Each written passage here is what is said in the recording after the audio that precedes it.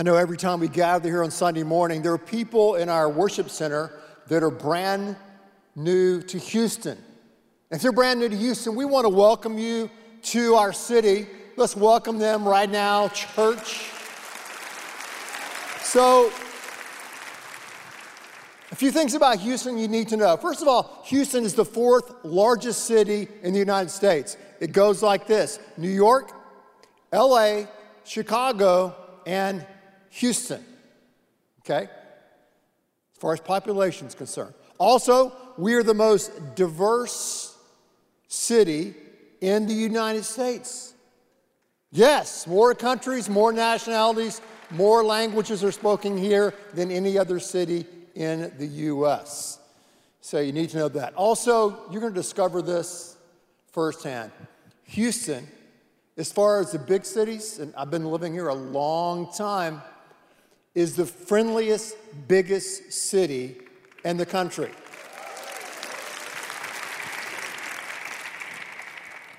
Except on the highway.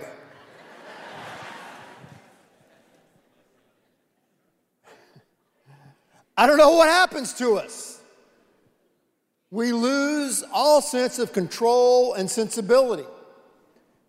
And if you're moving from we'll just call it another state, be warned, this is Texas, and people carry guns in their cars and trucks. So just let it go. What else? Okay, yeah, the weather. The weather. Now, our weather, there's one constant, and that is the humidity. Keep Houston humid. It's humidity. At the same time, our weather, it's always changing. It's always changing. You don't know whether to put on the AC or the heater, whether to wear a turtleneck or a V-neck. You don't know what. Keep the sweater, keep the you don't know. Every day the weather is changing. And one thing about Houston that's true is we have our storms, don't we? I mean, it never gets cold here. Well, when it gets cold, it's epic, okay? We do things in the extreme. We always have storms. Like last week, we had a minor storm, a little 5 or 6 days, rain in a row. Little storm. We have medium storms. We have major storms. We have apocalyptic storms, life-changing storms. Storms. And so if you live in Houston long enough, you know that around April, you have to start getting storm ready. You do. So you live here long enough, you learn how to be storm ready, how to prepare your house, your home, wherever you're staying for a storm. Life is the same way. It's an easy switch here. Many storms come to us in life. Minor storms, medium-sized storms, and major league storms. Storms hit your life and hit my life with an unrelenting vengeance. Most storms, the major storms, are all-inclusive. They hit us psychologically, emotionally, spiritually, financially. They touch almost every aspect of our life. And the question I want us to look at today is this: are you ready for the storms in your life? Because right now you're either in the middle of a storm, coming out of a storm, or a storm is coming your way. And so the question is, are you storm ready? Now, Jesus Christ is the most influential person who's ever walked the planet. Whether you believe in him as a Savior and as your Lord, it's still undeniable as a historical reality. He's the most influential person that's ever walked the planet. And he gave the most popular, most famous speech ever delivered called the Sermon on the Mount. We find that in Matthew 5, 6, and 7. So today we're going to look at Matthew 7. If you have a Bible, open to the very first book of the New Testament, Matthew 7. If not, we have a Bible on the screen right there in front of you.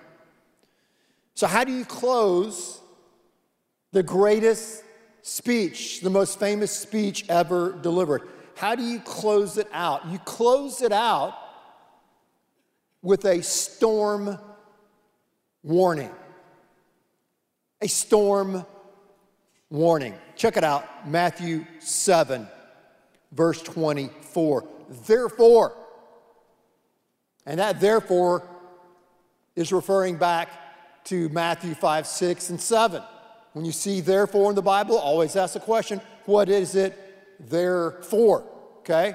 Therefore, in light of all of these radical, earth-shaking, rim-quaking, backboard-breaking commandments and words and truth bombs I've been lobbing your way, therefore, everyone who hears those words of mine and puts them into practice is like a wise man who built his house on the rock. Here comes the storm. The rain came down, the streams rose, the winds blew and beat against the house, and yet it did not fall. I know he didn't say this and write it in Houston, but it just sounds like he's been here, right? That's a hurricane. It didn't fall because it had its foundation on the rock. Verse 26, but everyone who hears these words of mine and does not put them into practice is like a foolish man, a foolish person who built his house on sand. Storm warning, rain came down, streams rose, wind blew, beat against the house, and it fell with a great crash.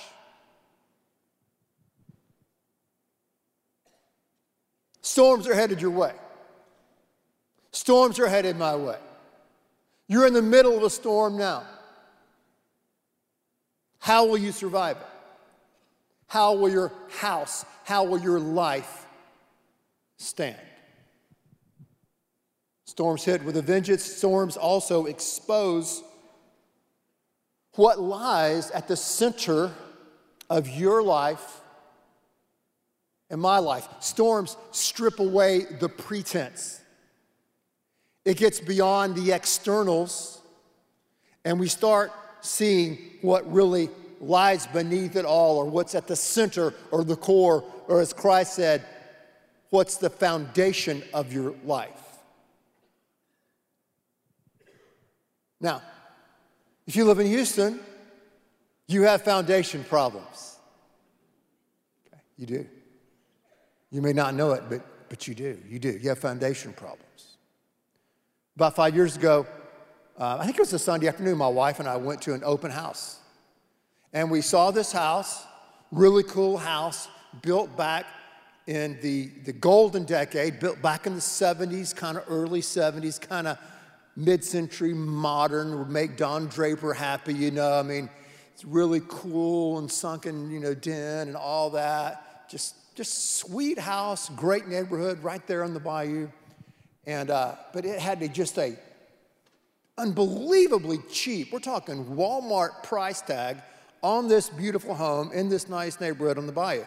And I was like, what in the world? So we went outside looking around the yard, and we got to the back of the house. Kid you not. And like the right side of the house, there was nothing under it. Just some metal beams. It's like either a hurricane or something had hit or erosion, and there was like one pillar of the foundation that was just gone. Okay? So beyond all the beauty and the sleekness and the cool and the externals of this house and its location, it wasn't worth much because the foundation had massive damage. You don't want to buy a house like that. You don't want to be in a relationship like that. You want to pull a page out of the gingerbread, play box. Run as fast as you can. Get away. Foundation. So storms come in, like with this house, like in our life, and reveal what's our foundation. And if we have kind of cracks in the foundation, or we can do that, or we need some major foundation repair. Storms come. Sickness is a storm. Grief, loss is a storm. Family relationship intentions is a storm. Addiction is a storm. Even success can be a storm. And some of you right now are looking at me as if I'm crazy. You're like, where do I sign up for the success storm? I mean, if you don't have that rock solid foundation, even success will not work. Many of you have heard of the music producer Rick Rubin. I mean, he's worked with everyone over the years, right? He's like the neo Quincy Jones. I mean, he's worked with, Run DMC, with Metallica, Beastie Boys, even Johnny Cash, okay? He was Time magazine, one of the most influential people in the world. He's worth $300 million. It's not bad. And here's what he said. Here's what Rick Rubin said about success and making it.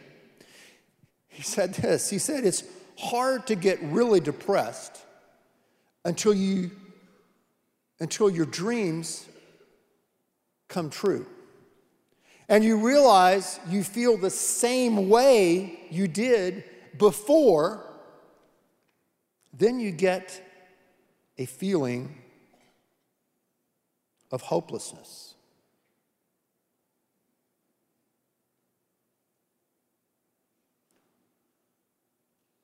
Friedrich Nietzsche said, he who has a why to live for can bear almost any how. At least that time in his life, Rick Rubin did not have a big enough why. You need a big enough why. I need a big enough why to make it through the various storms of life. The storms of pain and pressure, and even the storm of prosperity. If our foundation is not rock solid. This passage, concluding this epic, iconic message called the Sermon on the Mount, it's all about the foundation. The foundation. Why are we falling apart as a country and as a people by and large? We've lost contact with our foundation. Why is depression and suicide and a sense of hopelessness and meaningless at epic proportions? It's because we have forgotten and lost contact with our deep sense of meaning, both as a people and on a very personal, existential level. What's the foundation of your life? What lies at the core of who you are? And will that foundation hold? Will it take you through those storms that rock your life? Storms. They hit you with a vengeance. They keep coming and coming. At the same time, they expose you, and storms also compel us to take action. Take action. Action comes to us in weird ways. I found this story the other day about this monk who went to this new monastery, and he made a vow of silence. And in the vow, he could only speak 2 words a year. Can you imagine that? Just 2 words a year. Some of you would suffer and die before lunch today. 2 words a year. So, went in the monastery, met with the head abbot. At the end of his first year, he appeared before the head abbot, and he said his 2 words: better food. So the head abbot went to work, got a new chef, got better food for this monk and the rest of them. Things got a lot better. He liked the meals.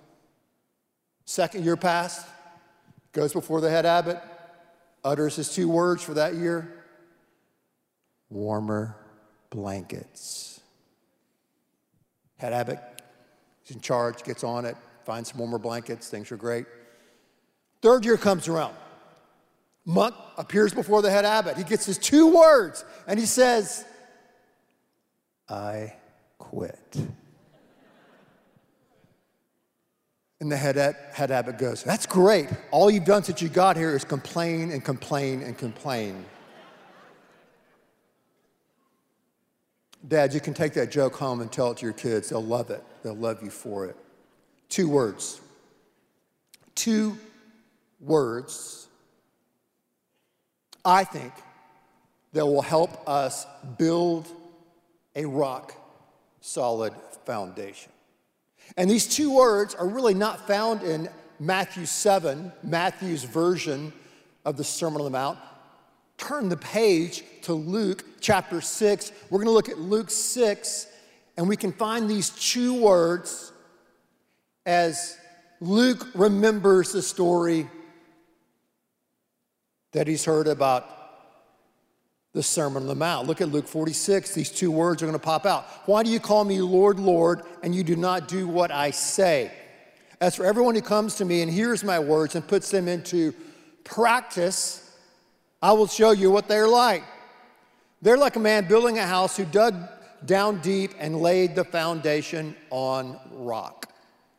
If you're brand new to Houston, if you're brand new to say, hey, I want a foundation, or maybe if the storms hit your life and you're wondering, how do you rebuild? What in the world does that look like? Start with those 2 words in Luke 6:46 following. And the 2 words are dig deep. Dig deep. Back in the 60s, there was a phrase that said, can you dig it? Yes, I can. Dig deep. If you want a life that has meaning, that has purpose, if you want a foundation that's going to be able to take the winds and the rains and the storms that come into your life, then you and I are going to have to dig deep. Dig deep. It's easy to live a vapid, shallow life and just cruise along with the currents of our culture and just wait until the storm hits. So some of us are, I guess, kind of like Rick Rubin. I'm not judging Rick. He's a creative genius. He's a brilliant guy. We're just kind of going with the flow. Or maybe you're a church person. You kind of, check the box. I'm a Christian. I believe in God. But are you really putting those thoughts and those words into action? Because if you are, then you're building your life and your foundation on shifting sand. And when the storms come, your house is going to crash. So you have to dig deep. Dig deep. Maybe you have to dig deep. I don't know where maybe you have to dig deep intellectually. Maybe you have to really answer those questions. Who am I? Why am I here? Where am I going? If there is a God, then what does it have to do with me and my identity and my purpose? And what does that look like? You've got to ask those deep questions. Maybe you have doubts and you have to answer those doubts, and you've got to dig deep to start getting answers to those questions rather than looming those questions out in the air. Maybe you're wondering what's going to happen next in your storm, in this crisis, and you don't know how you're going to face it in your own resources, and you've got to dig deep. You've got to dig deep. There's another passage that we don't have time to get into today in 1 Corinthians where Paul says, by the grace of God, I have laid a solid foundation. By the grace of God, I have laid a solid foundation. So when you are seeking to lay a foundation that's on rock, when you're digging deep, it's God who gives you that grace or that inbreak of grace that allows you to dig deep. Paul was going the other way. His life was revolutionized. He was knocked off his horse and experienced God's grace. Then he went in his way to build that foundation. But he had the grace first. Mary Magdalene was sleeping around with everyone. It was an inbreak of God's grace that allowed her to be forgiven and then to follow in the footsteps of Christ. Peter messed up. He denied. He betrayed. He ran away from Christ in the red zone when it counted, but he was restored by God's grace. You have to have an inbreak of grace that allows you to dig deep on this foundation that is Christ himself. You have to dig deep. Dig deep. I'm not judging, but there are a lot of things in our society today that are they're just shallow. They're just tissue thin. Opinions and likes and hearts and TikTok and all that other stuff out there on social media.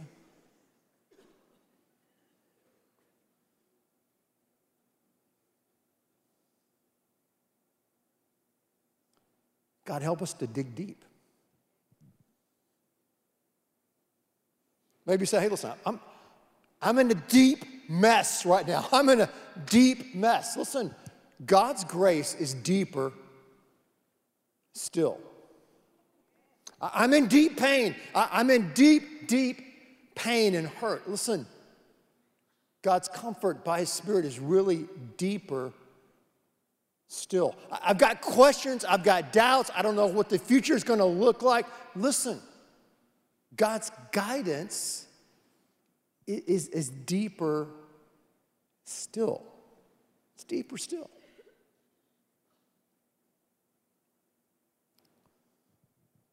It's coming home from work about 2 weeks ago. Got the mail out of the mailbox. I hate mail.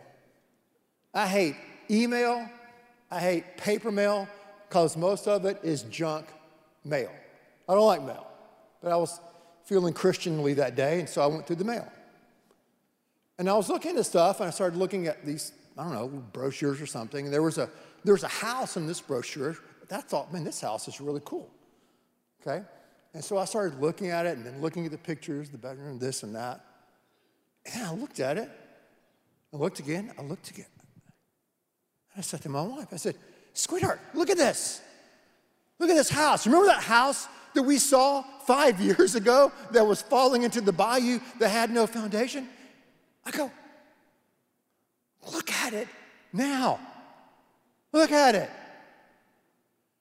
Someone had dug deep into their pockets and dug deep into the mud and found rock and fixed that foundation and had, I want to say, and I'm not doing preacher exaggeration this morning, tripled or maybe quadrupled the asking price of that house.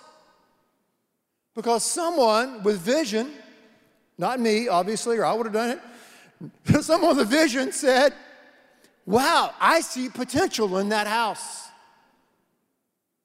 We can make it better. We can reclaim it. We can restore it.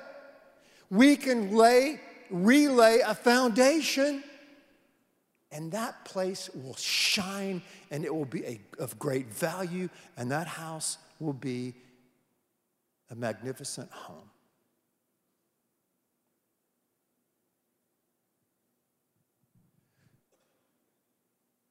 When God sees you and he sees your life, and maybe he sees the storm you're going through right now, he looks into your house. He sees that kind of potential. Because I don't know a lot. I've got a lot of doubts. I wrote my dissertation on doubt. But I am certain of this, that God is in the restoration business. And if you will give your heart and your life, wherever you are, and say, God, I want to build my foundation on you, he will come in and he will make something magnificent of your life.